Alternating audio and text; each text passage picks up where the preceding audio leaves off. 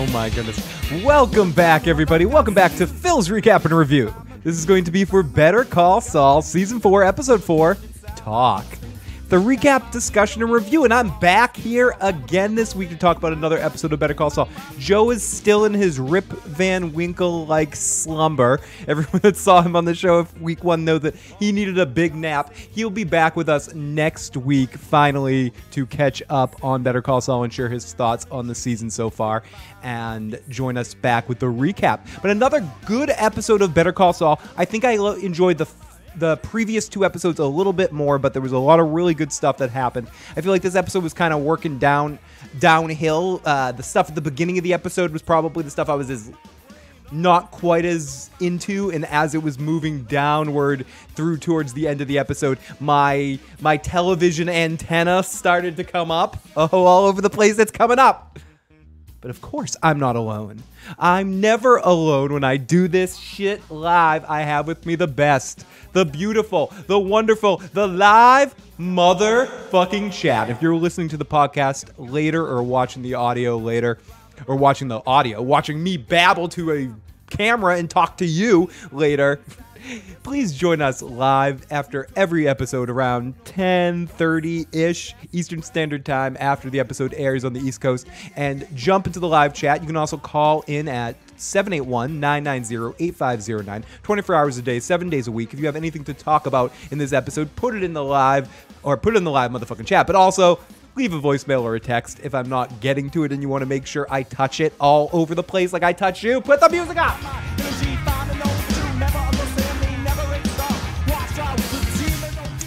So yes, there was a lot of good stuff that happened in this episode. It was interesting to watch Jimmy's whole storyline in this episode with him bouncing a ball, then he disappears for half the episode and then comes back into it. I enjoyed Mike. I think this was Mike's best business that he had to do so far, and I like all the stuff with him in group. It seems like in these first 4 episodes, there's a lot of telling people off in weird situations.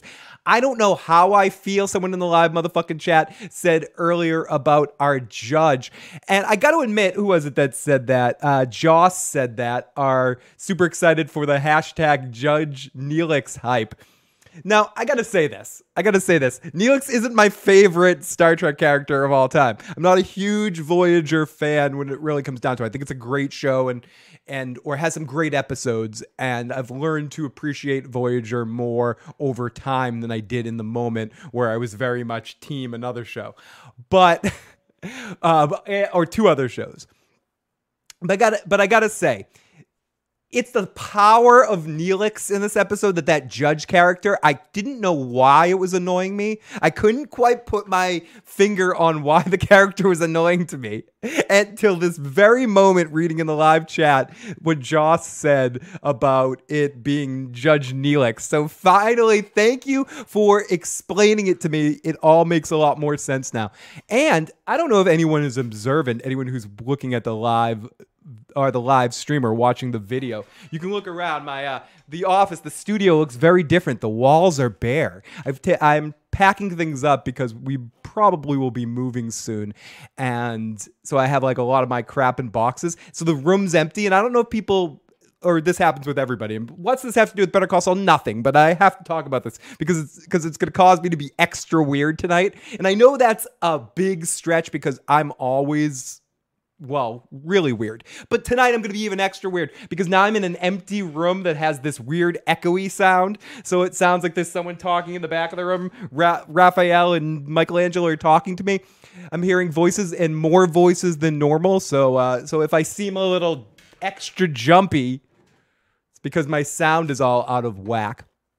And so is Jimmy. Jimmy's out of whack in this episode. I love how when Kim comes to him with, oh, you need to go see some therapy because I need to rationalize to myself while I'm giving you a chance in this situation. He does that classic, but I'm not going to therapy. Oh, I'm getting a job. I'll totally get a job. And I found all of the Jimmy stuff completely hilarious in this episode. They're making me want more and more Jimmy. And there's only so much they can do with him this season, I think, at times. So it's interesting the way they're dolling out his storyline. And I like how this episode was a little bit more Mike-centric, a little bit more Nacho-centric. And seeing Nacho and Gus and then Mike and Gus and all that stuff at the end of the episode was really strong. And I think Mike is losing his patience with shit right now. And it's just boiling over. This to me felt a lot more, and fuck this. Like I said last week, I don't know what exactly this means. This felt a little bit to me more like the Better Call Saul pacing, the slower pacing at times too. The action stuff was great. I wasn't, for something that I'll say, because I just want to be, completely transparent about things I like, things I don't like, and I can't just pull everything sunshine out my ass. It's not that I didn't like the scenes. I wasn't as invested in the Kim and the Judge stuff as I necessarily wanted to be. And I found myself more interested in other stuff that was going in the episode. And by the end of the episode, when everything was all said and done in the episode, I forgot. It took me to think back at the end, quickly looking through my notes to be like, oh yeah, Kim was in this episode. I had completely blocked out everything that happened with her at the beginning part of the episode. And that's fine, but I think she's been great all season, and there's nothing bad about what she did in this episode. Yeah, it wasn't quite as memorable for me long-term over this season or over this episode as some of the other moments where Mike had some moments in this episode that I think I'm going to remember and carry through the whole season of just classic Mike moments, so to speak. And I feel like this episode was definitely slow, character-driven stuff happening, but definitely taking its time a little bit in this. So cool episode. Not, like I said, it's hard to match how excited I was about last week's episode. And I'm not saying this is, oh, fuck it, I'm going to go to knitting now because Better Call Saul's not delivering. No, this was a good episode. The stuff with the cousins, when the cousins go in and just rip shit up, this was in no way an episode that didn't have action. This episode kept me entertained through the whole fucking way. I loved it. I love this shit, but I think I'm a little higher. Well, every day I'm higher. I think I was a little higher just on last week. Whatever I was smoking last week was more head high and had me like, whoa, what's going on? This episode was like, yeah, this show's awesome. Yeah. And I think episodes like this over the long-term season will have this bigger effect on me because shit happened that was important to move things along. And yeah, another good episode. We'll break it down and lose it. Let's go in the live motherfucking chat and see what people have to say right now. Let's see. Congrats on my Walk of Fame stats. Did Weird Al have his Walk of Fame stats today? Did Daddy finally get on the Walk of Fame? Hey, dog. Praise be. Walking David Phil. Evening. Has Phil ever done a show on the 100? No, I've not, but that is one show that does get requested a lot. My husband just said it looks like Jimmy's job at the cell phone will be his underworld connection. It's my mind blown. Yeah, we were going to say that. Stephanie said the same thing at the end of the episode where I have to admit for a moment I paused with, what did Saul just write there? What does that mean? She goes, oh, that means criminals are going to come to him to get throwaway phones. I mean, we protect your privacy, and that's going to lead X into Y into fucking A, and tab A into slot B, and boom, ba-chicka, boom, ba-chicka. I'm wondering why he took that job after that talk with Kim. I think he took that job to dissuade the point of him needing help.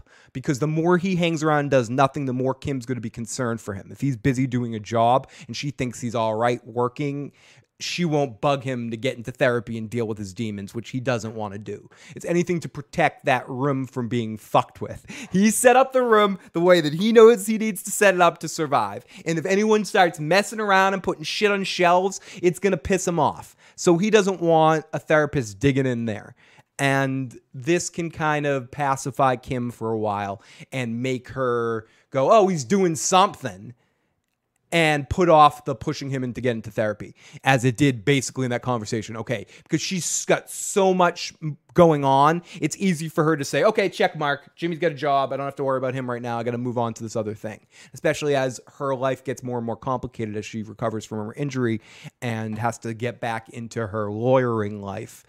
It's going to separate her from being able to be as attentive to Jimmy's needs.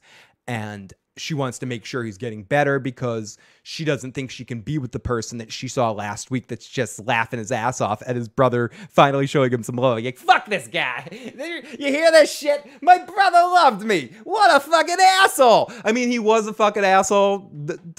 No doubt there. Chuck can go suck it. But that was, if I know some people in the live chat and some people in the comment section have put it out there. Did Kim forge this letter when she went to the courthouse the day before? Did she change the letter? I don't think so. I think this was really a letter from Chuck. And I mean, I could be wrong. That could be proven wrong, but I don't think that's the kind of thing that they would do on this show and make it not Chuck's letter unless it comes back later. But I would love to be wrong about that, but I don't think that's the case. I think Chuck did write that and Jimmy's just turned off and cold by it. That is okay. What is awesome about me doing this live? Babblery. I don't know why I'm sing-talking today. Oh, my friends, I don't know why I'm sing-talking. It's because it's so echoing here. Yeah. What's up? No, but don't worry, Melody. At least for this season, I am here every week after the episode airs. So you can always catch up and always check us out the following week. We love that any of you guys come on in here to check out this live stream or the shows, and we appreciate it anytime you check it out. And by we, of course, I mean the multiple personalities. Oh, dude, I'm totally Keanu. Fuck you, asshole. Just fuck you. No one wants to hear from you. Hey, what's going on? Kim is not the type to mess with Chuck's letter. I don't think so either. I think she has too much of a commitment to the law, and no matter how much she cares about Jimmy, she's not going to do something like that to that kind of a legality in a situation like this. She might do it for fun in a role play game with Jimmy to turn them on, do some on the level kind of stuff, but who doesn't play with morality and the law sometimes for pleasure? Come on. Okay, so quick intro means more episode. Mike at the group is a great start to this episode, and I like how that all concluded. Mike, if you want to hear me talk, this is the kind of shit you're going to hear. Judge fucking Neelix, I wrote. First half of the episode is slow and Kim-centric, and I wrote at the beginning, I don't know if that's a discredit to Kim or just the way everything was set up. I'd have to watch it again. As I mentioned, I did not like those scenes, but I feel like maybe the placement of it within the episode could have been a little different because of some of the other action that happened. I wouldn't have mind something else happened before that whole section of the episode happened, but whatever. Who am I? Who the fuck am I? Shut up. What did you say? Sorry, Vince Gilligan fanboy inside me. Are you not allowed to fucking criticize these assholes? Hey, I'm sorry for doing that, but I just thought maybe that stuff wasn't as strong to start the episode. They could have. Oh, shut the fuck up. Okay, sorry. I'll shut the fuck up. It was awesome. It was perfect. This episode was super No, it was great. Fuck. I'm such. Sorry, fanboy Phil. Yeah, dude. Don't fucking say shit bad about my show. I'm so insecure. I can't hear one bad thing about the show I love. Or I'll fucking cry like a fucking 2-year-old boy. I go, where, motherfucker? Okay. Fair enough. I know. There's a lot of people like that. So show's perfect. Hey, hello, Phil, you weird Al looking sexy motherfucker shaking my ass. Sexy motherfucker shaking my ass.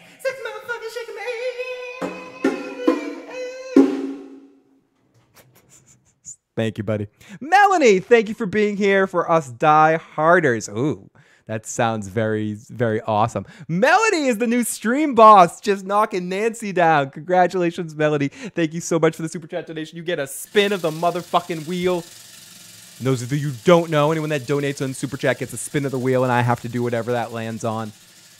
And sometimes it's scary. You don't want to know. Don't talk shit on Phil. Hey, guys, let's beat the fuck out of Phil for talking shit on Phil. I think we all should gang up and beat the shit out of fanboy Phil. Phil, focus. No, I don't focus. What kind of show are you watching? Focus, my butt. Okay, so for anyone here just to hear about Better Call Saul, I'm probably not the podcast for you. Boo.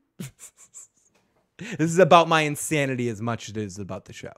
So, Judge fucking Neelix reminding me of how much I can hate a character. No, I'm trying to think of something good to say about Neelix. Let me think. He was good in this episode. I liked him in the judge's part. It was interesting to see him outside of Neelix's costume. Someone's saying, I can't wait to hear what Phil has to say about Neelix. I don't. You got the wrong Star Trek fan. I'm sorry. I wish I could say lots of good stuff about Neelix. I don't like that little furball. I think he's part of the reason why Voyager sucked. They tried to copy and take a combination of like Quark and Whoopi Goldberg's character Guinan and create another bartender, cool, weird, sort of layered character. And I think maybe it's half a credit to him and Cass's setup at the beginning that just really didn't work either for me, their interactions. And then I just found him sort of gumming up the works a lot of the times and being a boring, cheesy force of depression on the ship. I just didn't like him at all. So I'm sorry. So it was almost getting post-traumatic Star Trek syndrome seeing Neelix back on my screen. Oh, gosh. I saw the judge and I was like, oh, Pete Downing decided to get into laws. Anyone reference Within's a cookie? Phil, the wheel. Your insanity makes me go half chub, Phil. That hair gets the rest of the way. Hey. Voyager did not suck. I do not think Voyager sucked. Dwarf Burger Swamp Beard. I want to be clear. I do not think Voyager sucked. I think Voyager has some amazing episodes. Year of Hell is one of my favorite, and I think individual arcs in the episode is great. I think Voyager got a lot better once 7 of 9 got on board, and I think there are definitely individual arcs and individual stories that I definitely like in Voyager. I don't want to make it seem like I think Voyager sucks. I think Neelix sucks, and I think he adds to that level of good versus suckitude show. And when Neelix is on there, like when Waxana Troy is on Deep Space Nine, the suck level goes up a little bit. And Neelix is on the show a lot. I tend to fast forward through Neelix scenes to make Voyager watching better. So I want to be clear, and I just want to say your name one more time because it's awesome. Dwarf Burger Swampbeard. I don't hate Voyager. So there we go. Of course, he is one reason Voyager sucked, but that doesn't mean his character in this episode was bad. I thought he was all right, but on the other hand, it's hard to understand the point of the scene. I agree, Joss, and I want to be clear, too. I appreciate the reference, and I appreciate you putting that out. I definitely liked the judge. I thought he added. I'm kind of half kidding. I thought the judge was a really good addition to the scene. I'm curious to see where that goes with Kim. I feel like we could have I either wanted to get more of that or less of that. It seemed like it ended off in a weird point, and I would have liked to, if we got that at the beginning, maybe for them to swing back to it at the end somehow. I'm very curious what's going on with Kim, but I feel like I didn't get enough in this episode. So I mentioned this last week. It's one of those things that we don't know the conclusion. We don't know what's going to happen with Kim. She's one of those characters, same with Nacho. We're not quite sure how their stories end within this world.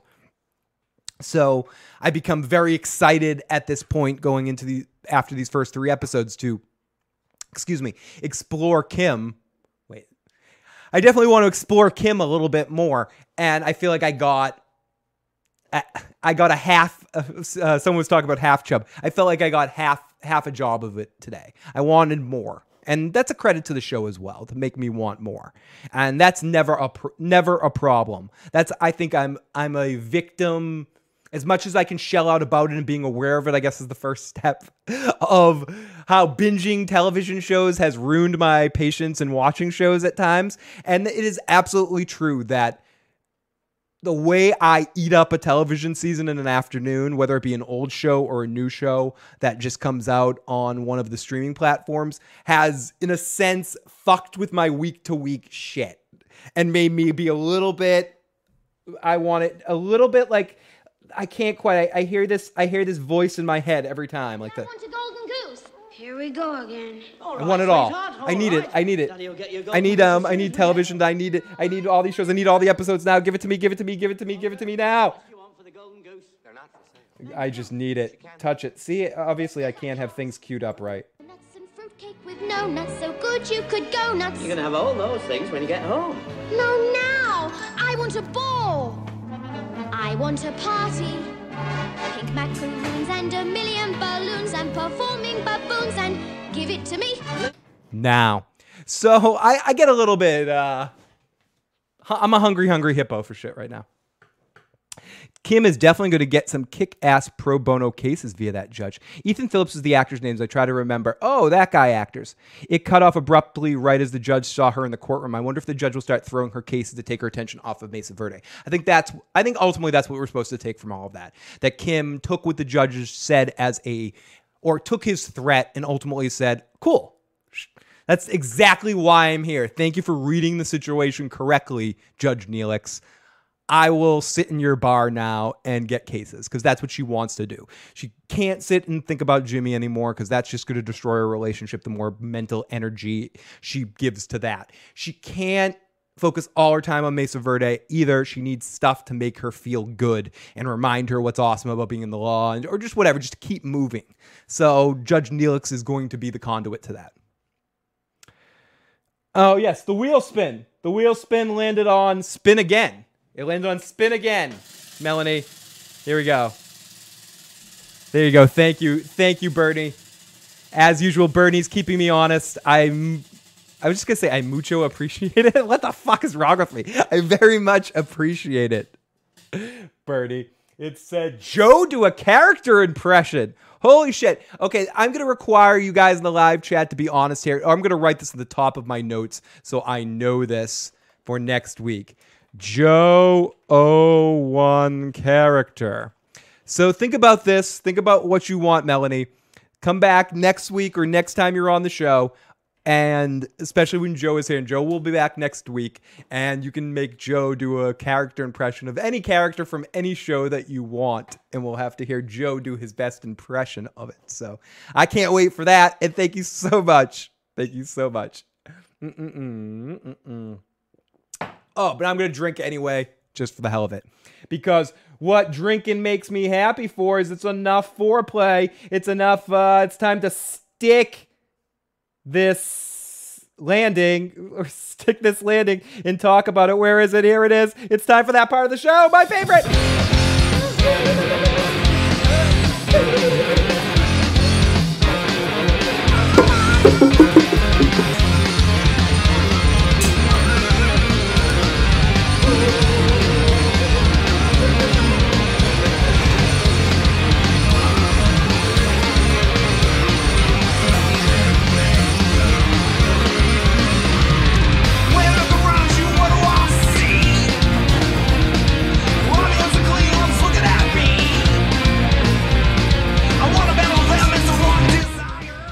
Welcome to the recap. This is where we're going to talk about every scene in the episode and break it down a little bit further. Everybody, if you haven't already and you have a question or comment I haven't got to and you want to share your thoughts on this episode or any other silliness, you can always do that at 781-990-8509 or text that number. Bernie the Burnt led the revolt for the wheel spin. Very wrong. Kim doesn't want to be a gilded cage. Don't forget the wheel. Can't wait to see what your prize is for my entertainment. Prize. You get a prize of Joe doing a impression of some sort. I love Joe's impressions because they're always just, I'll do an impression of Joe. Yeah, what the fuck that? Okay. As you can tell, I'm missing Joe. But I'm going to give you one more spin of the wheel just for the hell of it. Because I feel like I'm not being fair if I'm giving you something in the future.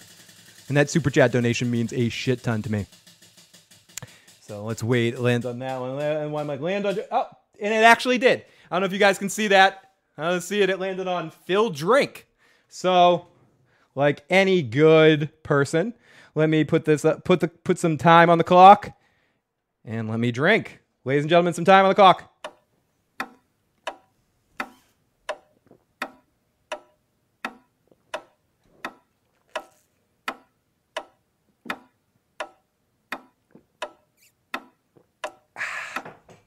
Okay, that's enough. Whoa. Oh, shit. It's a rush. Woo. Okay, so here we go. And anyone else get a little bit emotional over the Mike Maddie flashback at the beginning? I did too. I did, especially as I discovered it, or as I figured out what the hell was going on. I discovered it. I discovered what it was. No one else knew what that was. But no, as it started to come together, I think I got more upset during the scene when, again, this is where this show excels at. The non-verbal acting moments. And Jonathan Banks had a moment just like, Odenkirk had one earlier in the season. Kim had one, was it last episode or the episode before? I think it was last episode, where they're just having these emotional moments without saying a single line of dialogue.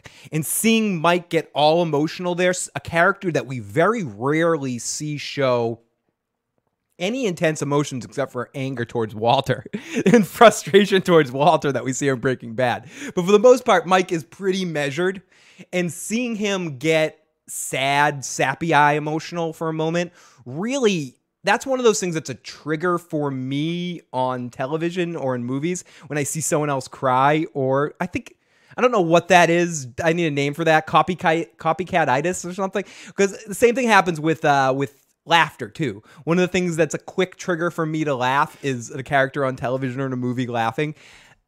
It adds to it. I don't know if it's some weird shit. Maybe it's that shit that they use canned laughter for. Maybe I'm the guinea pig bastard that causes canned laughter to exist because I'm like a Pavlovian dog. When I hear tears or I hear laughter, I automatically triggers my own emotional activity.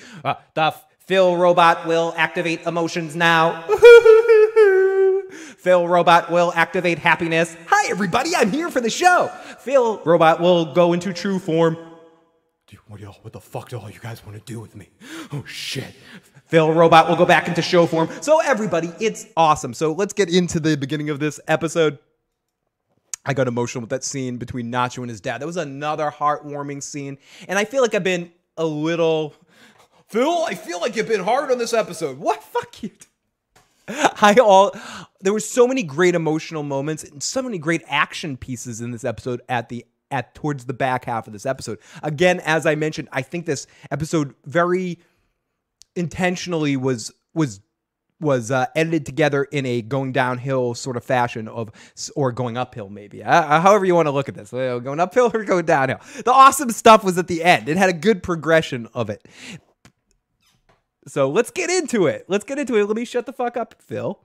What's up, Mike? Great to see you, Phil. You are empathetic. Oh, thank you. Drink it up. I almost never cry. I'm just waiting I cry all the time. It's a cliche, but I cry at commercials. It doesn't take a lot for me. Doesn't take a lot, except for in real bad situations. And when real bad shit happens, I'm making jokes. But on television and movies, I'm a sap. The most horrible real shit has and does and can happen in life. And you go through it. You have to go through it with a smile on your face and sometimes and make jokes or do any way to keep moving through like Saul does ultimately at times.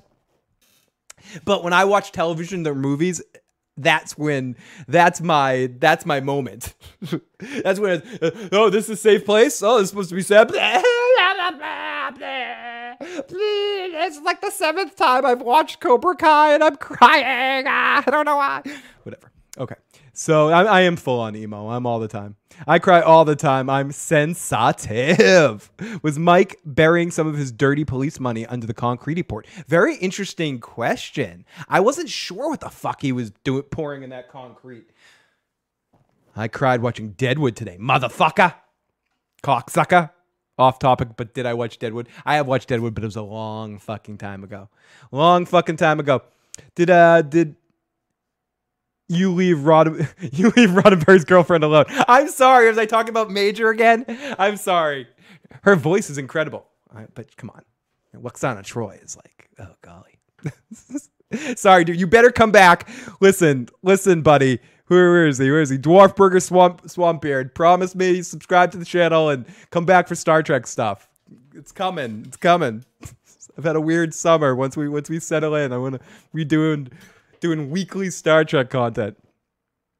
I do. The best part of waking up is Mike Ehrmantraut up your butt. Okay. So we open up on the woods in fun music and the kid watching some hammering. The kid is watching his dad. Something's being built. There's music. It's like an episode of The Wonder Years here. And that day, I saw my father for the first time, not as my father, but as a crooked police officer. Oh, Daddy, I love you, baby. So we get Daddy's pulling some cement. He's pouring some cement. God knows what he's doing, hiding under that cement, and it's all smoothing them shits out. Oh, you got to smooth out your cement. That's what Daddy always teaches. That's what Mikey always teaches Maddie here. And the kid is writing his name in it, and we see that it's Maddie. And then we go to Mike in number 2 to say first time in the episode to say something he says twice in the episode. For the first time, for the last time, Mike says, "He wanted me to talk. I talked." I hope Mike gets into some voiceover work because he's got such a great fucking voiceover voice. He's got such a great voiceover voice. This is the voice. You see what I'm doing right here? You see what I'm doing right here, guys? It's because why am I giving you guys so much information? I don't care. The fucking mosquitoes are the cesspools of society. Fuck mosquitoes. Someone's gonna go, now you're making fun of mosquitoes? Sorry, I got bit to fuck yesterday. I went for a hike in the woods. So speaking of the woods, and the mosquitoes just ate me crazy. Ate me like I destroyed pizza today. I haven't seen The Last Jedi. Good thing I didn't. Phil cried during The Last Jedi. He cried because it's $8 and 2.5 hours of his life. We could all relate. I cry at dog food commercials. Phil's other channel is Phil the Sensitive Guy. Thanks. My voice is pretty sexy. Okay, so we open up and it's Maddie. Mike is in therapy telling a story and being like, you guys wanted me to talk here. I'm fucking talking. Deal with it. Oh, here we go. Here's the live chat. So we come back in on some lights and colors and we see the Bates we see some motel. We see someone waking up or walking up to a shady location and he heads back. The music becomes louder and we see this flop house set up and we see all these folks around. We see this guy fall to the door and he gets checked in. I mean, we could go through all this. This is Gus's guys picking up a drug pickup as they were told to pick up from local dealers here. So Jimmy's in his bed as he gets buzzed. I love getting buzzed in my bed. And he hears this. James McGill. James, hi, it's Robbie Finn from CC Mobile. Hi. Am I calling at a bad time? No, it's fine. Great, well, good news. If you're still interested, we'd like... Jonathan Banks was also the bad cop, or not the bad cop, the bad muscle guy in Beverly Hills Cop 1 that Eddie Murphy beat the shit out of through the whole movie. You a position at our Uptown branch. Oh, this is the cell phone store? You bet. You made quite an impression on Mr. Boyd. He's talking about starting you off as a shift supervisor. You can get your training done today if that works for you. James? Mike, you're through the looking class here. Still there? I'm sorry. My plans have changed. I'm not going to be able to take that. Lindsay says, fun fact, Jonathan Banks was the sheriff deputy in Gremlins. And as I mentioned too, also in Beverly Hills Cop. It's great to see him kind of get, through his whole career, finally get a big meaty part like this. Excuse me, after playing so many either quick side roles in some big movies, big iconic movies like Beverly Hills Cop and Gremlins, and I'm sure there's more too if we pulled up his IMDb page. But to be a real memorable television character like Mike Ehrmantraut from Breaking Bad, and then getting another opportunity in Better Call Saul to more flesh out that character. It's really awesome for Jonathan Banks. I mean, he wouldn't give a shit about me. I'd be like, Jonathan Banks, I'm so happy for your career, man. So happy for your career. Yeah, who are you? Who are you? Why do I care? Hey, man, will you totally be on my show and help me out? Oh, I don't care. Fuck you. Get out of my face. So sorry, Jonathan Banks. Sorry. You're awesome, dude. You're awesome. Oh, sorry to hear that. Me too. It's a real shame. All right, well, have yourself a good day, James. You too. So Jimmy says fuck no to the shitty job. And let's go into the chat again. Some big shit's going to be happening between Gus and Mike. This is where Gus gets in big. Oh, this is where Mike gets in big with Gus. I agree. In these next couple of episodes, we're going to see that relationship tie even closer together. I like how Gus obviously has a different tact with a lot of different people, but it's interesting the level of just straight respect he gives Mike, even though he does try to play a game with him. Mike can kind of get away with talking to him a way that no one else can get. He doesn't do the weird entrance with Mike either. He is outside the car waiting for him. Once Mike pulls up, he gets out of the car before Mike even gets there. He doesn't do that Gus entrance that he does with everybody else, where he makes you wait for a second and then does an entrance to throw you off balance. It's just he's vetting Mike for a far more important assignment, or being his go-to guy, that because he's smarter than any of his other schlubs, and he can view him as a good way of, once he gets his power structure, to be a guy that can fill in any gaps and holes and be a good gopher. Like, not gopher as in as someone that gets you shit, a gopher as in someone that's plugging holes in the dam. And just not expecting fucking Walter White to show up. I want a Mugwai. I want a Mugwai too. But I totally feed that shit after midnight. Because every fucking time is after fucking midnight. No, but I totally fuck it up. My Mugwai wouldn't last a day before I got that shit wet, or I fed that. I was like, what time is it, dude? What? Phil, it's no surprise you like getting buzzed first thing in the AM. Yep, no, it's true. It's true. I love it. It's the first thing in the morning, wake and buzz. I believe that's what they call it. So Jimmy gets buzzed in the morning, and he gets the job. He heads back to bed, and we see Kim packing up, looking very vexed. Jimmy is shaving, and she has this conversation with him. Hey, you want Thai for dinner? I got a hankering for that iced tea. Yeah, that sounds good. I should be back by 7. Excellent.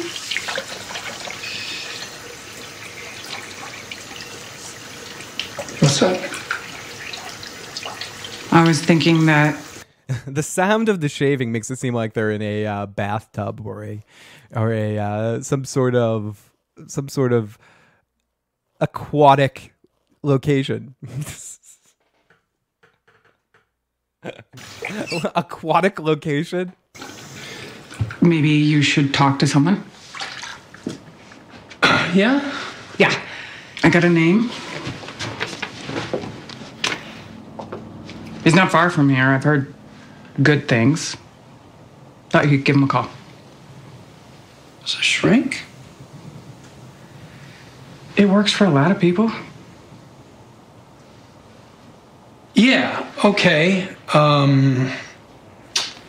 So before we go any further, I need to read Mike's joke.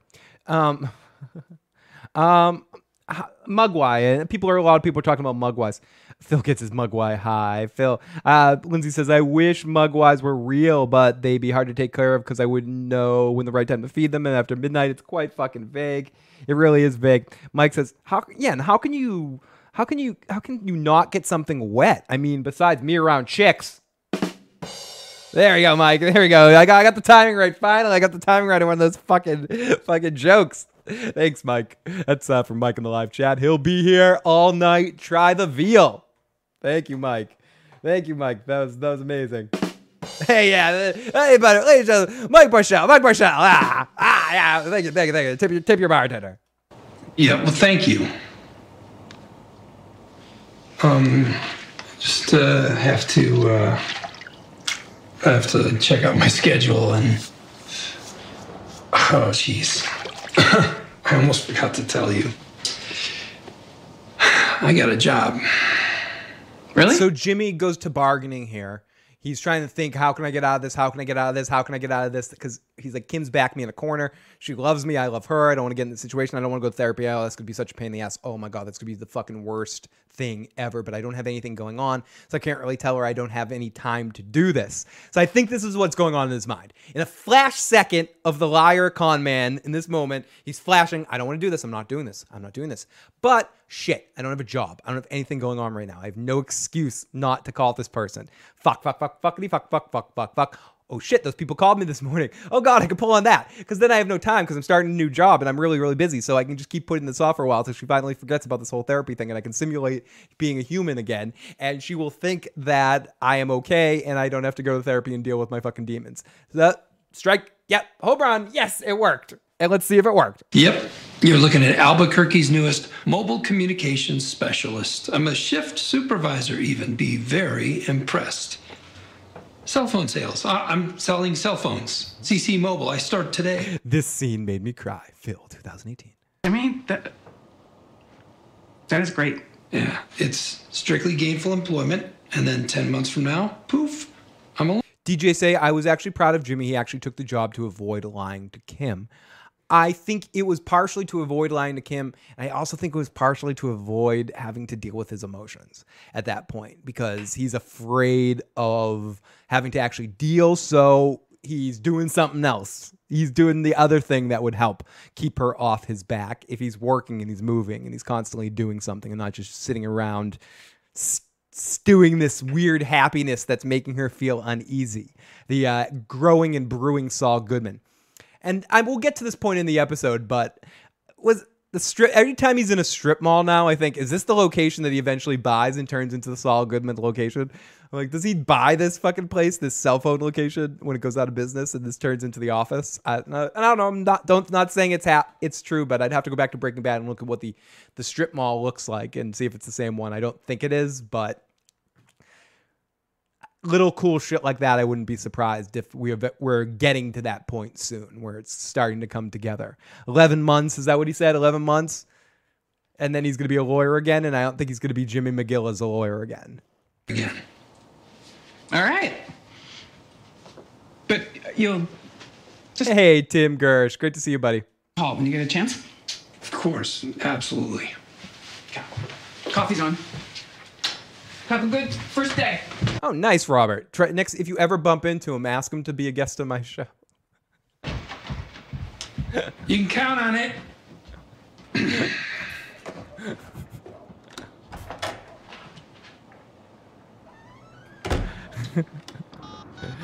Listen, Tim. Today is a good day to listen to Phil's podcast. Thank you, Worf. Thank you, Phil. Sorry, Tim. You talk to Worf. He's gonna talk back. He's gonna bite back. He's gonna pull out his bat and some shit's gonna go wrong here, man. 10 months. Thank you, DJ. So let's continue before I go into Star Trek. Yeah, Tim Gersh is silently judging us. Not Tim Gersh. As Lindsay said, Worf is silently judging us all, dude. Thank you, Robert. I appreciate that. I appreciate you looking out, buddy. So, you sexy motherfucker. So, Jimmy's in his bed. Oh, sorry. We're way past that. So, we're way past that, asshole. So he changed it out. He's like, I got a job. And she's like, oh, that's okay. Fine. So then he calls back to get the job back. James McGill, listen, I've been thinking it over, and I just can't pass up this opportunity. If the position is still open. You are all without honor. What is that, Worf? Worf, what are you saying right now? Listen, Phil. They are all without honor. Sorry, I'm like trying to set something up that I shouldn't be trying to set up because it's really useless. But I still have to do it because I'm such a geek right now. I'm like, I got to get a Worf cam going on. But now I ruined it because I said it. Maybe next week I'll just randomly pop up a camera that's like the Worf camera. And there's Worf. What do you have to say about yourself, Worf? No, I didn't do it. Okay. I'm wasting time. I was told to skip season 1 of TNG and go right to season 2. Season 1 is kind of weak at times. I would almost start with season 3 and then go back and watch seasons 1 and 2 later. Season 2 has some good episodes, but it also doesn't have the Doctor on it. Doesn't have Crusher on it. You have to deal with Pulaski. But this is not. That's again. You don't have to talk me into talking about Star Trek. So let me be careful here. So he calls back to get the job again, and then we go to the courtroom to Kim, who, speaking of Star Trek characters, is heading into the courtroom of Judge Neelix. She heads in the courtroom to observe. Scotty, this guy Scotty's defending himself. The judge whispers to tell Kim to talk to him in the next recess. So let's hear Neelix with Kim. Oh, I don't want to bother you while you're eating. Shit! Help me take my mind off this eggplant and oak rib. My wife. Watch them in order, obviously. I mean, Dwarf Burger, Dwarfburger, who's dropping the Star Trek truths in the live chat. You're getting my fandom suppressed opinion after seeing the seasons a billion times, but Dwarfburger's actually staying pretty rational here. I would say it's right. Power through those first 2 seasons to go through. I would say Star Trek The Next Generation starts getting really good in season 3. I would say Deep Space Nine's the same way. The first 2 seasons are still great, but it starts getting really good in season 3. Voyager, if you like Voyager, is pretty much the same quality from the beginning, but then when 7 of 9 shows up, stuff gets better as well too. So I would say definitely start with the beginning if you're wanting to watch that. Start with Next Generation, Deep Space Nine, Voyager in that order. Insist, cholesterol, yada yada. Can you imagine Jimmy talking to a shrink? It would be hilarious. I would love that. Kind of weak. Oh, fuck. And, sorry, does this continue? Let's get back. He continues. Are you researching something? No, Your Honor. Then you're working on your procedure. Just observing. Oh, so Howard Hamlin's fine with one of his associates just sitting around my court all day, whiling away the billable hours. Go Actually, I Raiders. left HHM. I'm a solo Raider practitioner Nation, now. Tyrion. Okay. Field? Mainly banking. How's business? Pretty good. I'm outside counsel for Mesa Verde. Mesa Verde. Do you know why I don't think this scene meant as much to me as I wanted it to? Because I'm a cold-hearted, dirty, miserable asshole. No, I think the reason why it didn't mean as much to me as I wanted it to was that I'm a sad, miserable prick. No, it's that I don't understand the nature of their relationship. Is this her? I mean, it can be understood. Is this someone she worked for? Is this someone that, a judge she interned for or some shit? What is the nature? What is the nature of your emergency? I just don't understand their relationship, and I don't feel like I felt the stakes quite as much as I wanted to on the level that I always feel with characters interacting on the show. So without getting the information about who this guy is, other than knowing he's a judge that she has some sort of relationship with, I maybe could have dealt with a little bit more setting the scene, a little bit more dialogue, explaining what the fuck was going on, but I don't know. It's hard for me to be too judgmental. I just know that I didn't care as much about this scene as I wanted to.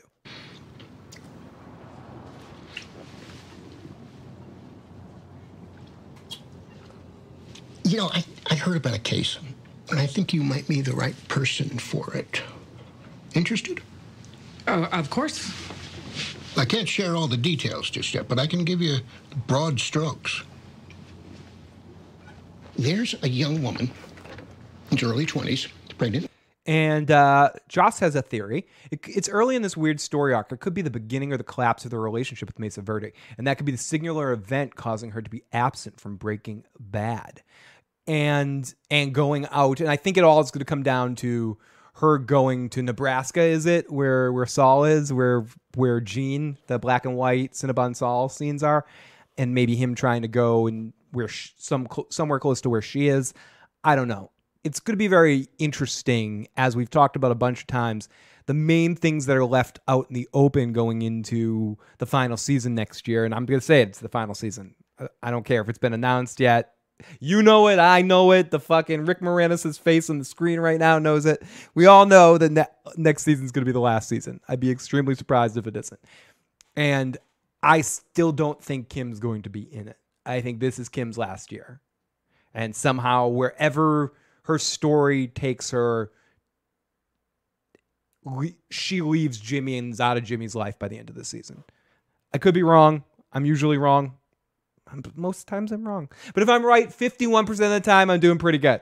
First child, nearing the end of term, healthy as a horse. Jeffrey says, Judge Neelix is a world-class dink.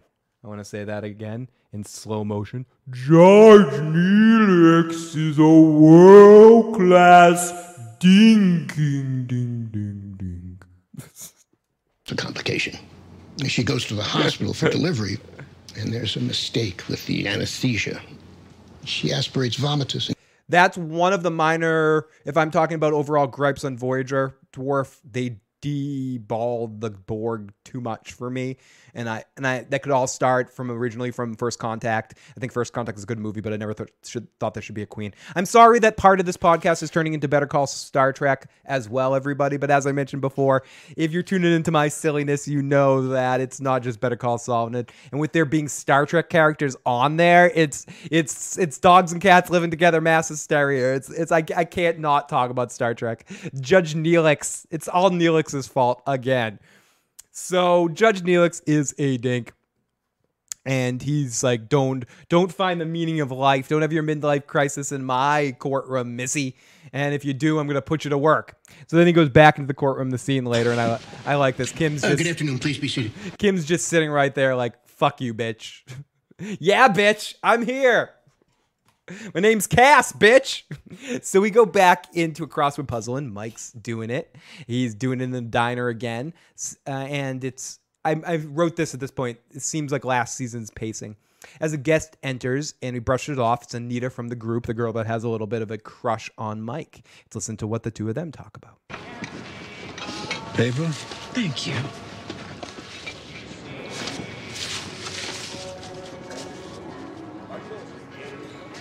"22 across is Esmeralda." Aw, flirty. Bell ringer's love interest. It's Mike. the Hunchback. Quasimodo. Mike, come on. Don't you know TV motif 658? When a character knows crossword answers, it means you need to have sex with them? Come on. Look at you. Hey, Anita. Hey, Fran. Usual for you? Yep. Thanks. Thank you, friend. You know, a girlfriend of mine is playing Jeffrey, as far as I know, no. And come on, Mike. with her band tonight at the launch pad. Mike, she's inviting you to listen to rock music. Mike, that being said, can we all just for a second pause in this? Where, if you're listening to this podcast, push pause. I want you to take an extended moment of silence to imagine Mike at a club, not the actor, not Jonathan Banks, who probably seems like he probably could check out a lot of rock band stuff. The character of Mike Ehrmantraut going to a club to check out somebody's band. You know, Mike's sitting in the back. No.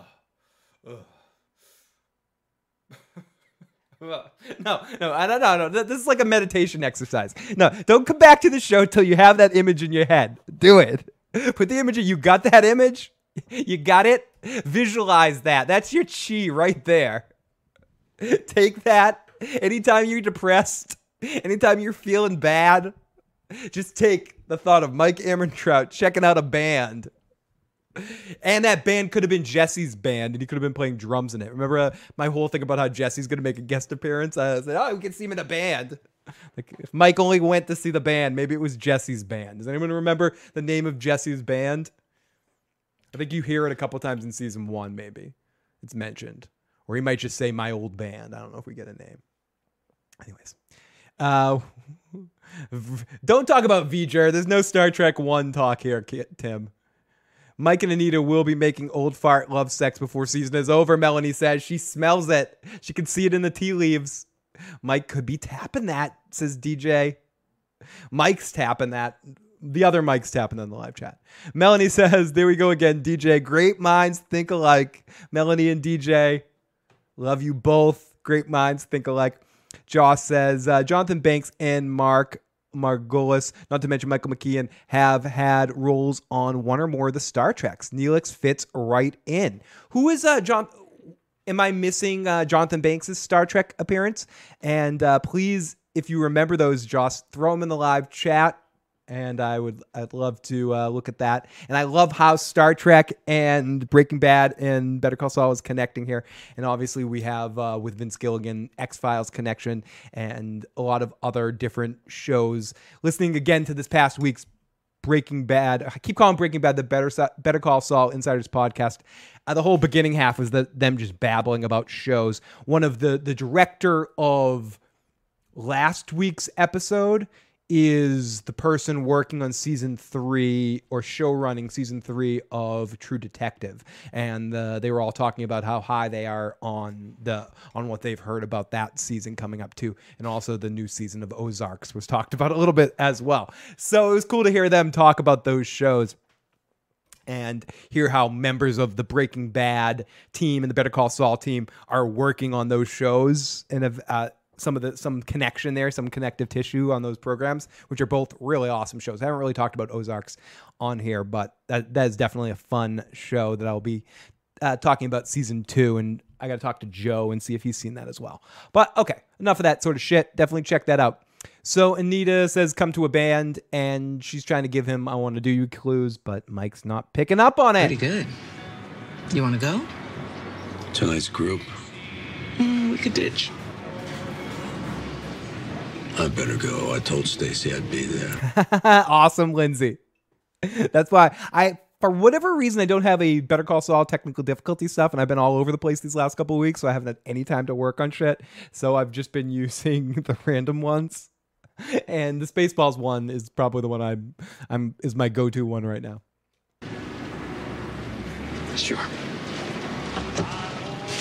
Maybe I could stop by after. That'd be great. Was Mike going to stop by after, or was he just bullshitting her? Was Mike saying maybe he would? So this is... speaking of... This is where we start to get a little bit of a lead up to what ends up happening with Mike in telling off the guy later. He starts talking to her a little bit more about the group and about this guy that he suspects is lying. And I guess this is the question that we're going to go through. Did Mike make this guy? Is Mike right? Are we going to find out later that maybe Mike was wrong? Or does most people agree that Mike got a good poker tell on this dude and he knows that he was lying? I tend to think in most cases, and what we've seen in Breaking Bad, very rarely, if ever, and I'm trying to think, if ever has Mike been wrong. Maybe trusting Walt eventually, but it's kind of a weird one. But when he makes a decision, when he makes a read on someone, his initial read on Walter is that don't trust this fucker. But he ultimately gets tied to him later, but I don't know. It's just it's a question to kind of put out there at the beginning here, and as we get to the end of this episode, was Mike right? Was Mike wrong? I tend to think he was right. I'm going with Mike is right. What is that? Should I put the emoji fucking thumbs up right, thumbs down wrong? Like, was Mike right or wrong? Put him in the live chat throughout. And we'll see. Am I really doing that? Am I doing one of those, like, put it in the chat? So put it in the chat. Put it in the chat. Up and down. Or just say yes or no. Just answer the fucking question. You don't have to fucking do it in a fucking emotional fucking emoji thing. But if you want to, if that simplifies your answer, do up or down. Do whatever makes you happy, okay? What am I fucking telling you? What kind of asshole am I? I love you guys. Mike doesn't bullshit. Mike doesn't know, he tells. Mike is right. DJ thumbs up. Thank you, DJ. I would have done it too. Mike is right. Yeah, I tend to think Mike's right. Mike is right. So let's listen to what Mike has to say. I've been thinking about reaching out to Henry. I think he needs a friend. Every time I see him, he seems worse. Henry's fine. You talk to him? Don't need to. Then how do you know? Because that dead wife he's always talking about never existed. What are you talking about? It's an act. Why would you even say that? The guy's story changes every time he tells it. Really? No, I don't think so. The romantic night at the Cubs game, their first kiss. Yeah. Never Rumi, it's great to see you, buddy. You can't know that. Wrigley Field didn't get lights until '88. There were no night games before then. None of his details add up. I love how Mike knows all of Well, this. maybe he just got the year wrong. Why would anyone make up a story like that? Okay. Here you go. And Mike right there is thinking, oh, sweetheart, honey, why would anyone make up a story like that? There's so many reasons why someone would make up a story like that. Sheer pleasure just to get off on the lie because you don't have anyone in your life and you're trying to get some sort of pleasure out of it, to ultimately con somebody into either having sex with you or giving you money. There's so many reasons why someone would make up a story like this. And I appreciate that people out there think good, but I'm out here telling you that there are good people and there are shitty people, but there are definitely shitty people that like to lie, and they do it as a sport. They do it as fun. Their name is Garrick. They play with it. They flex it. Lying is a skill like anything else. If you do not practice it, you will get bad at it. So they are out there practicing it and fine-tuning their skills at all times. Maybe he's just like a stand-up comedian that's going to daytime comedy set hours to work out jokes. You know, so he's just like working the easy circuit to work out a later con later. I mean, there's so many different reasons why he could possibly be there in this situation. Oh, honey. Thank you. Thanks, Fran. You know, you have a very suspicious nature. We can't go on together. We're suspicious, Mike. He's got We're a tell. suspicious, Mike. Like a bad and poker. we can't go on together. We're suspicious, Mike. We're caught in Breaking Bad. We come on back. Because Mike's love don't come easy. We can't get on together. We're suspicious, Mike. We're suspicious, Mike. I'm gonna stop right now. Holy shit. I want to record a song right now. Wait, where's the karaoke machine? Holy shit. And when he's lying, he rubs his wrist. Caught in a trap. We're gonna get killed by Walton Breaking Bad. Are you gonna come to group tonight? Because we know Mike ain't that easy. All right. Why can't you see? When he see talks about Judy. what Mike's doing to me? Different story. Because he means just what he's saying. All right. Mike can't get all together. We're suspicious minds. We're suspicious minds. Okay. I'm sorry. I'm having way too much fun about that. But Mike, he knows people, and Mike's making a read. I love how he spells out the poker tell there, because that is true. Some people do have poker tells. I have them. Everyone has them. And you can pick them out if you know where to look for them. They don't always mean what you think they mean, though, especially people that aren't aware, that are aware that they have them. That's one of those weird things when you're playing a game of poker with someone when you get into reading tells. If someone knows that they have a tell and they know that they can play into it and fake you out with the tell and do the tell when they aren't really lying to make you think that they're lying, and that's the level up game of poker. Anyways, sorry for my awful singing there. Elvis is dying again if he's still alive. I know he's not alive. Before someone writes, dude, seriously? But no, I know. Maybe. No, I'll leave the king alone. Oh, thank you very much. Okay, so Mike says he has a tell. He rubs his wrists. $10 bet. When she said, let's make it more interesting, he makes it more interesting, I thought she was going to say $10 or you take me out on a date or something like that. But whatever. This show's not that cheesy. So we go off to, they're not as cheesy as I am. So we go off to Jimmy putting on his uniform. We could almost get some music here. Tom himself, holy shit, I come in and Phil's talking about fake towels. Perfect timing, right?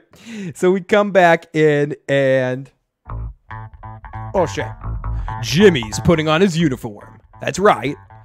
He's a GC Mobilite. Oh yeah. Oh baby, it's happening. Oh baby, it's happening. No. And the echo in here is real, by the way. So Better Call Saul, is this his strip mall, I asked at this point in time? Either way, does he buy this store and turn it into his offices eventually? I don't know. I'm not sure, but it's every strip mall I'm looking at funny-eyed right now. Then we get Jimmy working with ridiculous music with him sweeping through his bored life. And I started to get flashbacks of every horrible job I had as a teenager where I'm just sitting around in some boring retail job for 9 hours doing nothing, walking around with no customers and just sitting there. I think No matter how difficult your job is, especially if you work in retail. Well, let's not talk about other jobs. Let me just talk about retail. When you work in a store or something or at a cash register, I think most people can agree that you want it to be not fucking crackhead crazy busy where you don't get time to breathe, but generally pretty steady. When you have several hours to just sit there and do fucking nothing. I used to work at this dry cleaners and I used to work at a GNC, and in both those jobs, the stores were so fucking slow. The GNC, I would work there for 8, sometimes 9-hour shifts with an hour lunch break with somebody else. And there'd be 2 of us sitting there. And there would be like 3 people coming in the store in the whole entire 9 hours. It would be ridiculously slow and awful. And time goes by. It's like watching paint dry. It's horrible. I used to work when I was in college. I worked at a campus center. I was a building supervisor. So a lot of the night, so basically every night I would sit in an office and supervise the building that was empty. And occasionally someone come upstairs, but ultimately it was every night of just sitting in this office like this with 5 hours to kill. 5 hours to do nothing. I was like, I can watch Godfather 2 and 1 and 2 again. Pretty much make it through. That is the worst. Read a book, fuck you. Especially for someone like Jimmy who wants to be moving all the time right now. It's horrible. And he calls his boss and he's like, dude. Heyo, how's the first morning? Good, Robbie. Well, yeah, actually, it's a little slow. Yeah, that store's always been a bit calmer. Just bring a book. So this is a normal weekday? Mostly, but wait till inventory week. There's a line out. Jeffrey makes an excellent point. Boring jobs are great because they're excellent for study time. Hence why I had that kind of job with work during college. But ultimately, the problem with it became that I'd end up getting all my work done early in the evening, and then I'd have the rest of the evening just bored to do nothing. But you're right. During school, it gives you that time. You know that you're getting paid to do homework. Essentially, that's why work study jobs are really fucking awesome. Tom himself, love you, brother. Love you, brother. Jeffrey Townsend, amen. I also love that his boss is Robbie and clearly half Jimmy's age. I worked at JCPenney many moons ago. Holiday season was the devil's asshole, says Lindsay. Sounds good, Jeffrey. Breather than here in Phil. I can find no one else who can have intelligent talk about Better Call Saul, so it's annoying. Sounds good. Well, I'm so glad that you were here, and I'm not happy that there's no one else that can have good Better Call Saul talk, but I'm glad that you have a home amongst us awesome folks, or at least the awesome folks in the live chat. I can't speak for myself. I'm not really an awesome folk, but I do appreciate it. For you, free. Don't tell any of the super chatters. I'm gonna give you a spin of the motherfucking wheel. Because why not? There's a spin of the wheel. So then we get, he's just losing his mind. He's so uncomfortable. When's inventory week? You just missed it. Is there any chance that you could move me to a store with a little more traffic? Let's see. The Gold Street store is always hopping. But it looks like the schedule's all full right now. Let's give it a couple weeks and then we'll see. No problem. If I can, I'll swing by later. Keep up the good work. Yeah, see you then. Bye. Okay, you got some drum fun. Ooh, sorry.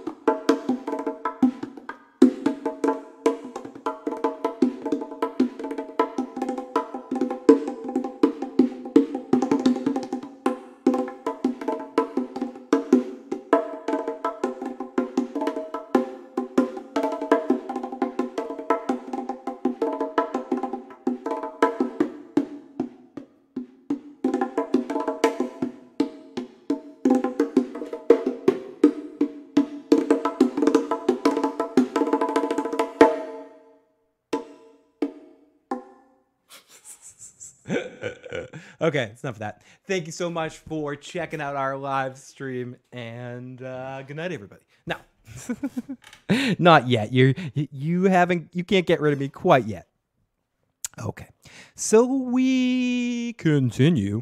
We go to off to the cousins and Nacho. See, to me, this is where the episode really starts and gets intense. I think all the stuff that happens before this point is really cool and really fun and kind of leads up to the awesome payoffs that we get at the end of the episode. So we go off to the cousins and Nacho.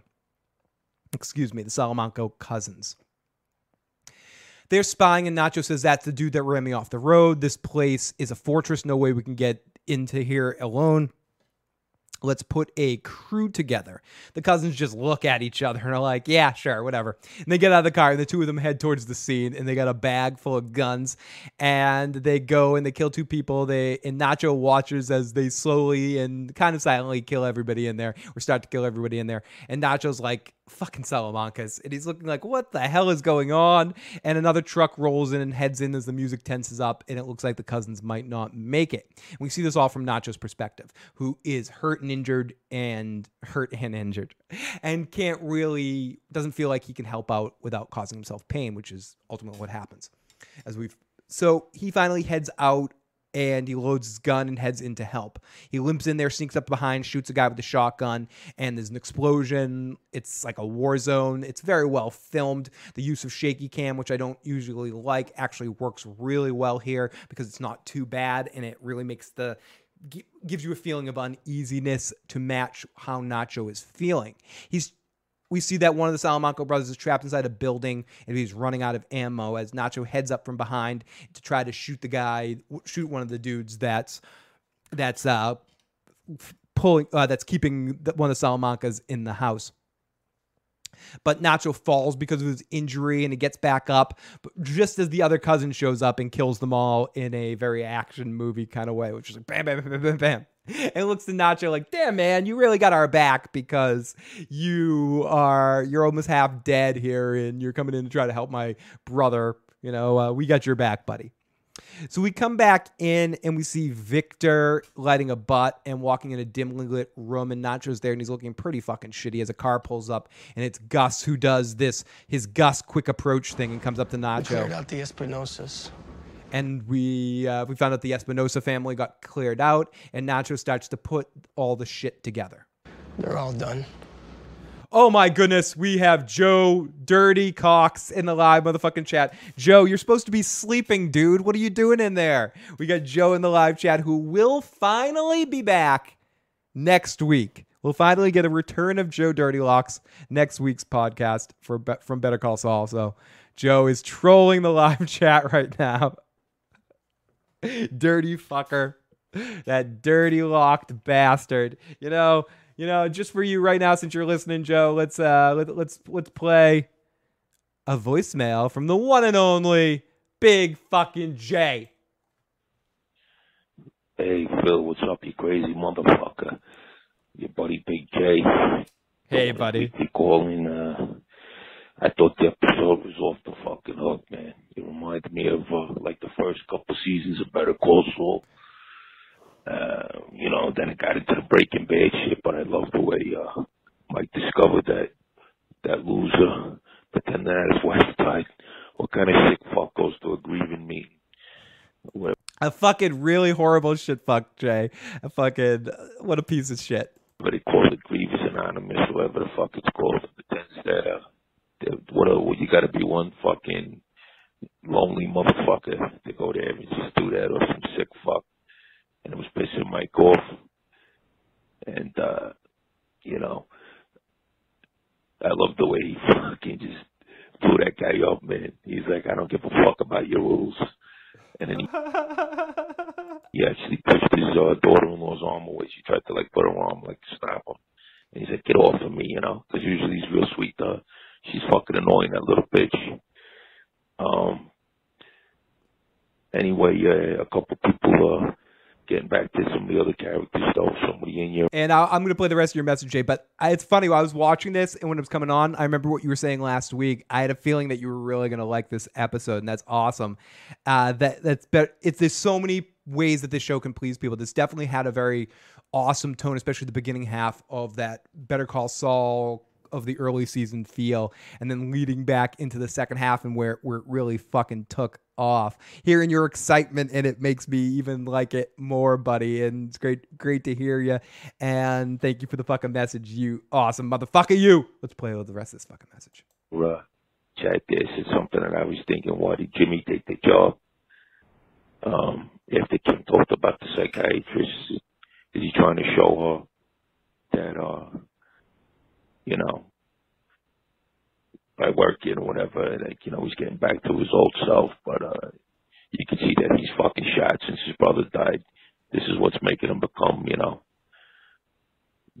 know, going the way he's going, and just a lot of good shit, man. Fucking Gus is the man. Those two twins, man, those are some tough motherfuckers, man. They went away.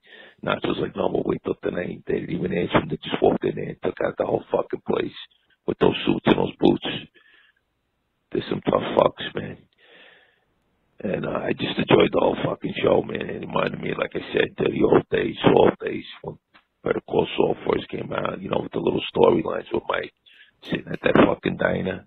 I could just sit in a diner and think about it like, oh, I'm Mike right now, just having my fucking eggs, you know, just doing shit. And anyway, all right, pal. I'm enjoying the rest of your review there. And I'm real jealous. Whatever you're drinking, that looks good, man. I'm going to save mine. Probably have a couple beers tomorrow, but I needed a day off today. I had a few, I drank a little more than I wanted to over the weekend, but anyway, buddy, all's good. I'll talk to you. There we go. Awesome shit. Great. Thank you so much. Holy shit. We got a super chat donation from Michael. Mike, don't take shit. Let's spin the wheel for Mike in the live chat. Thank you, Mike, for that super chat donation. Really, I cannot say how much the super chat stuff really matters to us and helps me continue to do this, and all of our patron support as well. All you patrons are fucking amazing to us on a month-to-month basis. And it says, it lands on Drum Fun again. I literally just played the drums. I got to play, I'll play some more drums in a second, Michael, before the end of the show for you, buddy. And thank you so much. So we come back in with Vic lighting a butt and walking in. Let's listen to Gus. And the Salamanca brothers? Marco took a hit, but he'll pull through. They went back south until the heat dies down. It's territory, isn't it? Salamancas wipe out the Espinosas. Espinosa territory isn't for grabs. Cartel can't give it to the Salamancas, so I think they give it to you.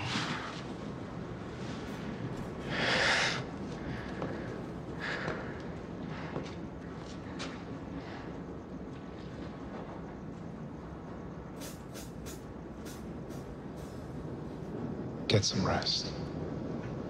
I don't know if what Gus was thinking there was, this guy's too smart, I'm going to have to kill him, or this guy's too smart, I really want to work with him. And here, this could be really quiet.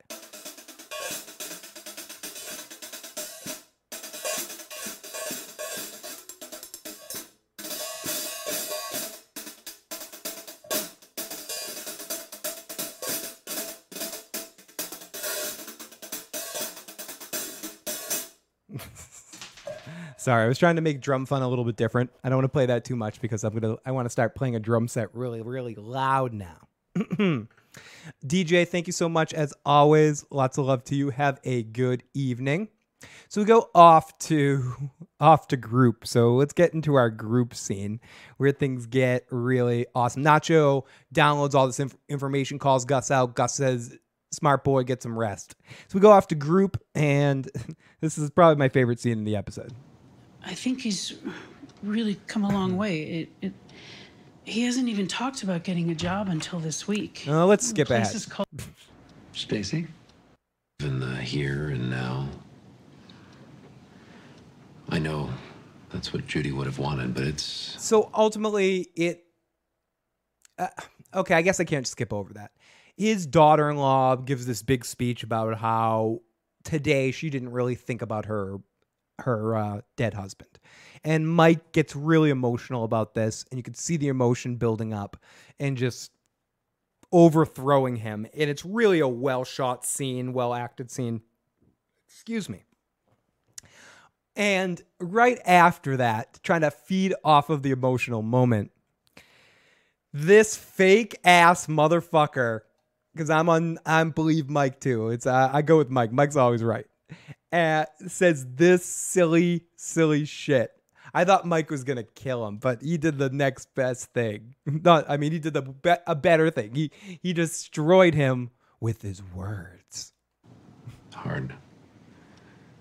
Night, Melanie. Thank you so much. Been avoiding him for the last 2 weeks. Tim, you as well, buddy. Ever since he got back from his vacation to Australia. She always wanted to go to Sydney, but money was tight. Finally, we were going to go for our 25th, and that's when she got her test results. Oh, God. Mike, you have something you want to add? Yes, I do. You don't want to hear what I have to say. Well, we're ready if you are. Huh? This guy was never married. This is fucking awesome. What are you talking about? Mike, now, you know the rules. Yeah, I know your rules. He's been coming in here for months, selling you a bill of goods, getting you all misty-eyed and loving every minute of it. Stop. That's just not true. Yeah? Okay. So I'll go to the public library and I'll get the papers from 1997 and I'll run a search on Judy DeVore, beloved wife of Henry DeVore. Tell me I'll find her obituary. She wanted to go to Australia? Last month it was Cuba. Come on, Henry. Let's look at the papers, see if the math works. Come on, Mike. She's not there, is she? Come on, bitch. What bitch? Come on, say it. Come on, say it. Say it. You have no shame. You want to admit it. You want to admit it. Come on, asshole. No, and... Whoops. Well, he came to the right place, didn't he? He knew you wouldn't notice. And you didn't. Good point, Jeffrey. I'm going to get to that in a second. All wrapped up in your sad little stories, feeding off each other's misery.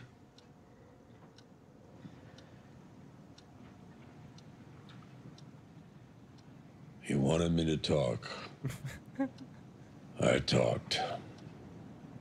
For a second, I thought it was a time shift thing where we, at the beginning of the episode, we had already seen this scene and they were just repeating it. But good point, what Jeffrey said.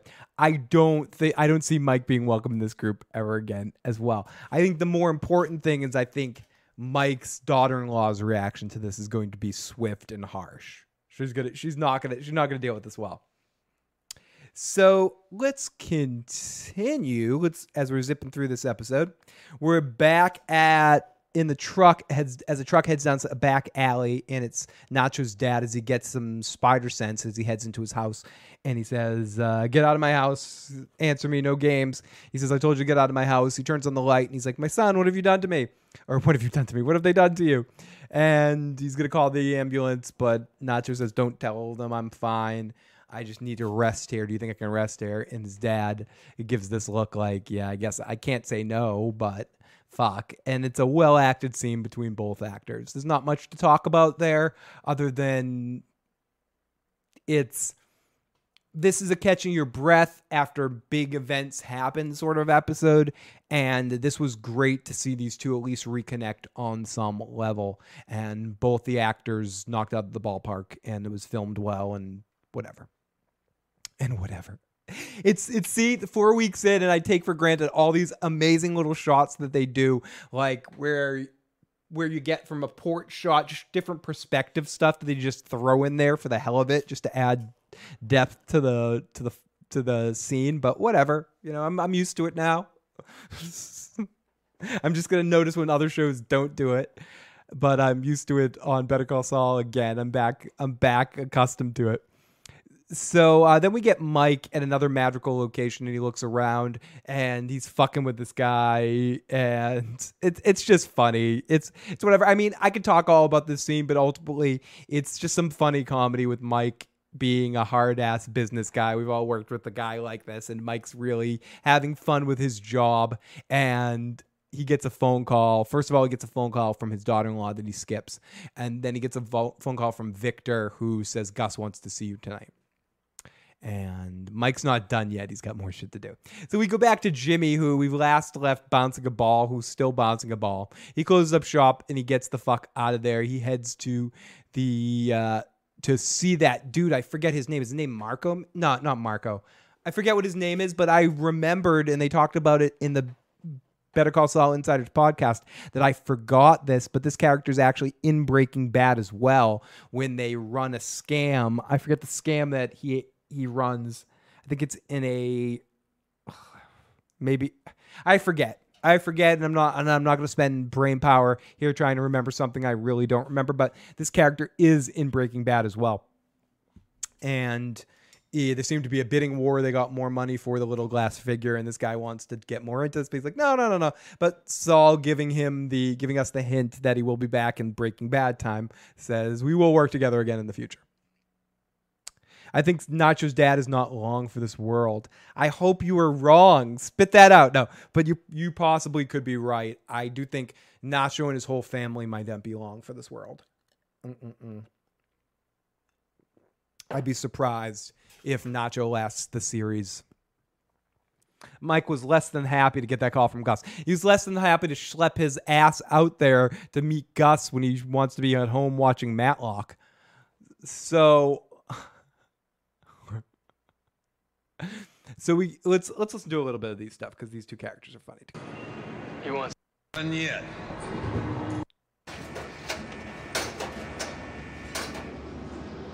I'm a fancy guy myself. Yeah, well, you can buy a truckload. Here you go.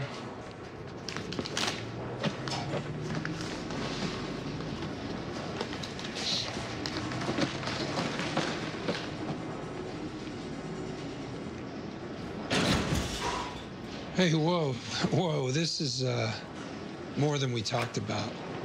Yeah, Bavarian Boy made quite a splash at the Collectibles Expo. Bidding war. Wow. Great. We both know you could have kept most of this. I would have never known the difference. Yeah, well, you could have left me high and dry. I'm liking this Hummel thing. Cash came fast and clean. Got any more where that came from? No, not really. Not yet, but they will work together again. So we go off to Jimmy painting something on the windows of the store, and I can't explain why, but I love it.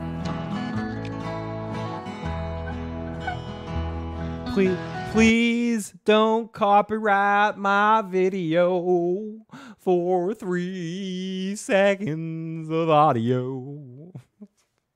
I can't explain it. And it says, if the man's listening, privacy sold here. Selling disposable phones to criminals, which is going to tie him even more into the criminal underworld and help him make some ties, possibly with Nacho, possibly with some, or if he already has a relationship. Or has he met Nacho? Has him and Nacho? Yeah, and then him and Nacho have worked together. So it's going to bring Saul into a whole bunch of other circles. So we go off to Mike meeting Gus, pulling down a dark road as he pulls in, and Gus gets out of the car for him. And this is what I was saying before, that Gus usually makes a big appearance for a lot of people, and not with Mike. With Mike, he's very direct for the most part, but he gets in on Mike here, and he's testing him. I think this is all about testing Mike. You want to see me? Here I am. In order for our... Does anyone else think Jimmy's going to rob his former elderly clients for the Hummels?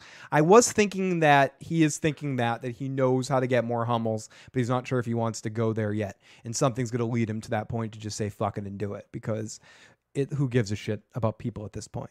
Continue. There is a matter we need to discuss.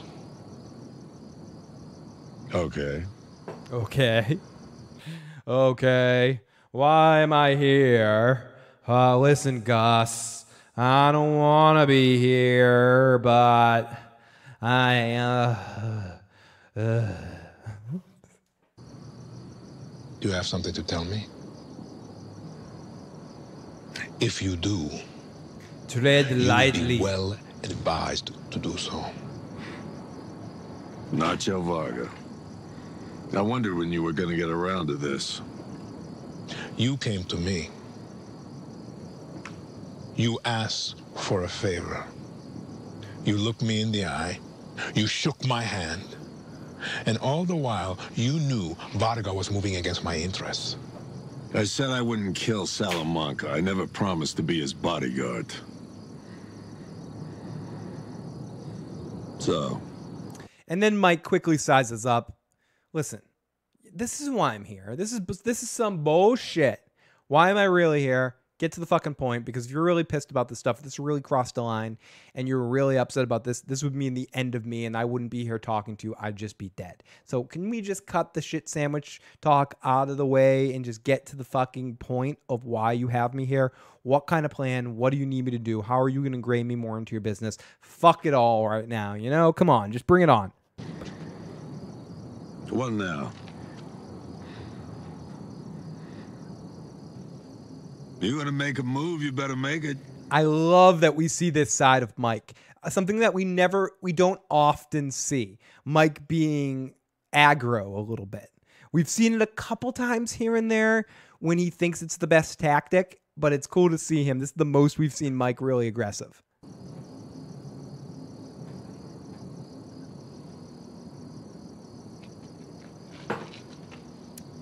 King Kong ain't got shit on me. They're not gonna, are they?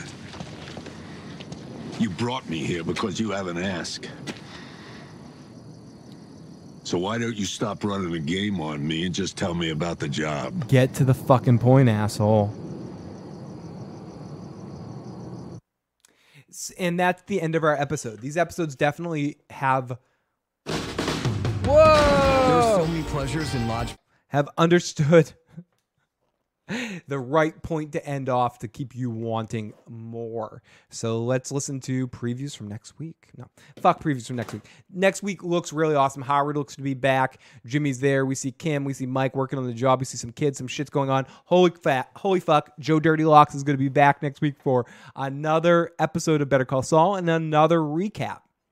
But this has been fucking awesome. Have to thank our super chat donators and all of our friends for being in the live motherfucking chat tonight. Big J for his phone call. Jeffrey, Lindsay, DJ, Joe Dirty Locks, JSM Down, Will, who said, am I going to do an Angel thing? I am still mid-watching Angel. Sort of had paused over the summer because we're just not watching as much TV, but we do have the Angel DVDs and we're halfway through them. And I will be talking about Angel eventually and getting to it. And I am watching it, digging through it. And for the most part, I have good stuff to say about Angel. Bernie, the Burnt, always awesome to see you. Melanie, Joss. Who else in there? Who else do we have? From was in there earlier. We also have one of the best names I've ever seen. Dwarf Burger, Swamp Beard. Mike was in here earlier. We got Robert, who's going to try to get Bob Odenkirk on the show. So all you guys in the live motherfucking chat and anyone who's still sticking around right now or checking out this video later, you guys are amazing. Oh, you guys are cracking me up in the fucking chat. So yeah. So everybody, if you haven't already and you enjoyed this video, please hit that like button. Please hit that subscribe button. Share the channel with a fucking friend. It's Joseph. Okay. So, I mean, I like saying, saying your name really like, special. I'm like Joss. Like you're Joss Wheaton or something, just because I'm shortening it. But now that I know that it's Joseph, I'll just say Joseph. So yeah. See, I'm not an idiot. I just play one on television. Is that what the fuck this shit is? No, I'm not on TV. What if I'm fucking... Lindsay in the live chat. Joseph from Frumius. Jeffrey. DJ. Hopefully you had a good night. So yeah, I guess it's time. It's time as any.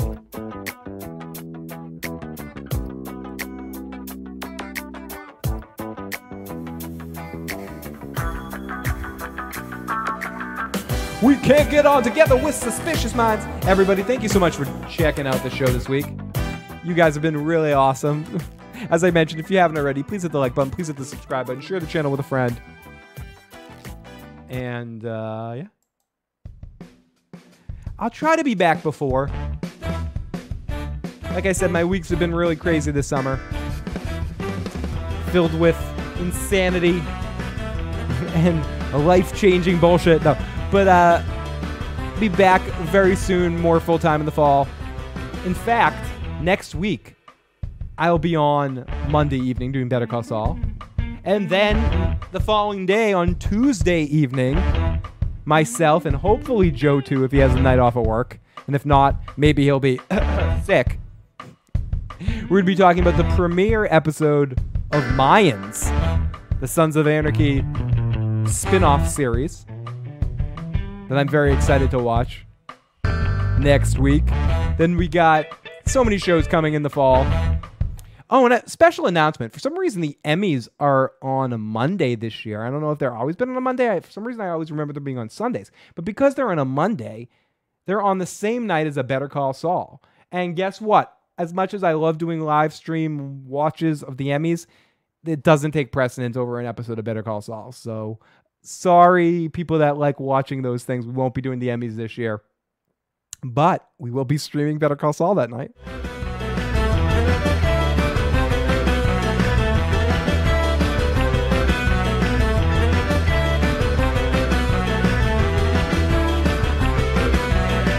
Please, if you like what we do, think about supporting us on Patreon. Think about helping out the channel in all the different ways. You can see that in the description box below. Use our Amazon links. Use all of our different fucked up shit that you can help us do our crap. Good night, everybody. Bye. Bye.